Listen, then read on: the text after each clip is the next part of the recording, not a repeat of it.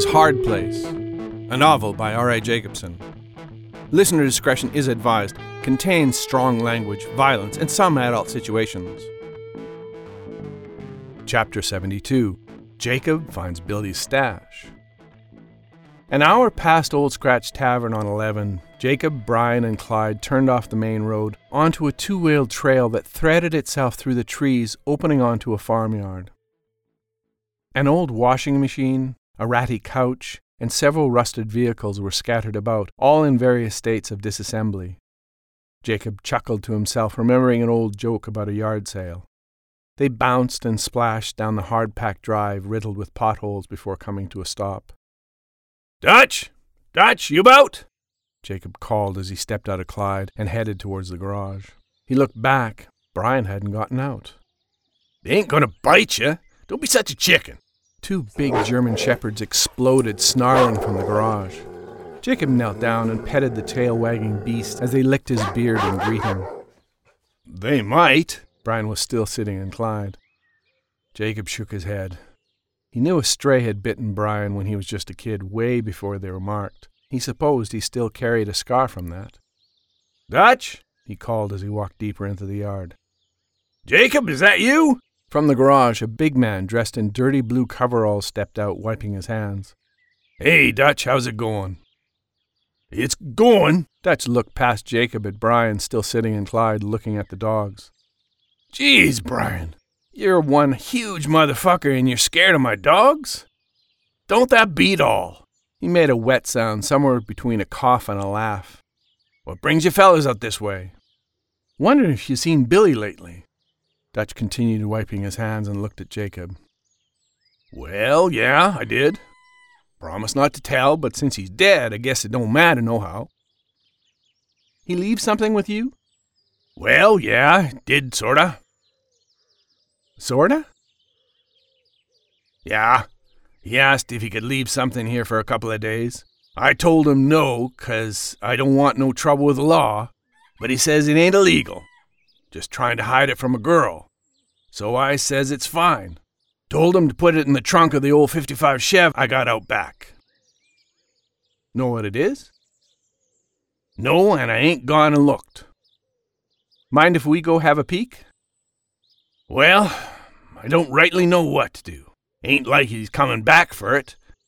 So I guess you might as well take it out of here. I don't know what it is. Be obliging to you."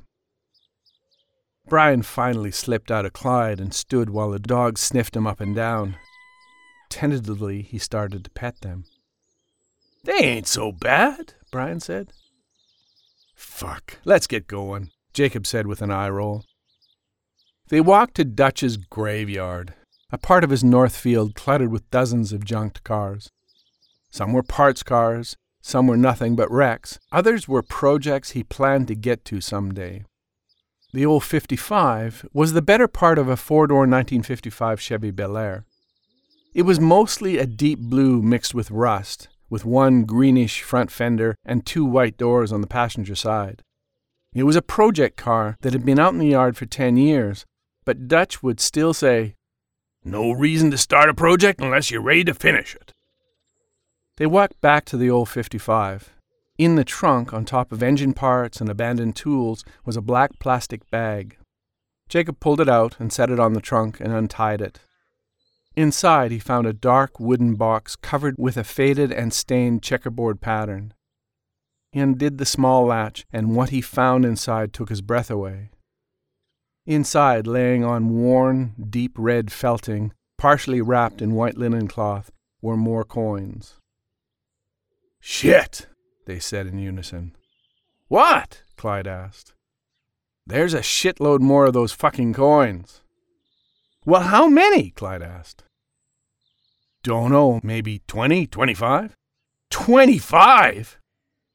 If Gran was freaking over 4 being together, then 25 is just fucking crazy," Brian said. "I can feel them. There's some sort of buzz to them," Clyde said. Brian looked around. "I think we better get the fuck out of here." "Yeah, I agree." Jacob put the box back in the plastic bag and tucked it under his arm. They hustled through the deep grass, past the dead cars, rusted metal, and waved to Dutch as they got into Clyde. They drove slowly out, bouncing over the rough lane, and turned south onto 11. "Well, Jacob, what do you figure?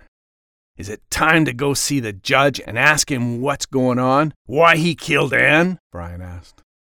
"Yeah, I think it's getting time to ask hard," Jacob said.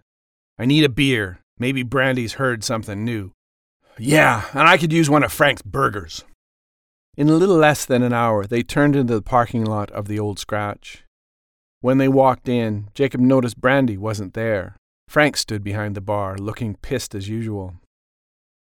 "What's going on? Brandy didn't come in. A couple of suits came by a while ago, creepy as fuck, asking all kinds of questions about you and the folks around here. Seemed to know more than they should have.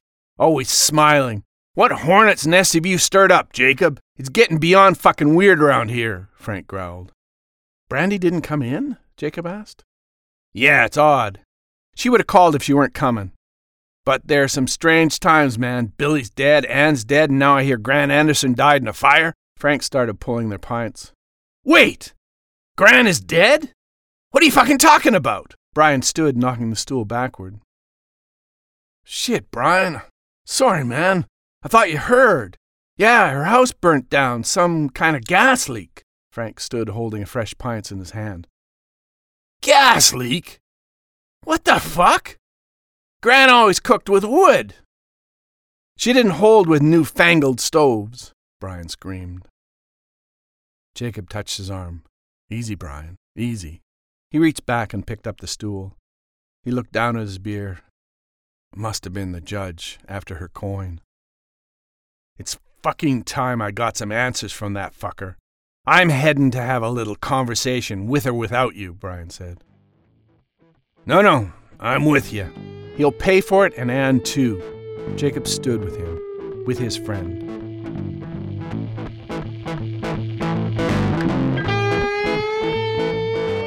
Tune in next Thursday for Chapter 73, Matt Tells a Story.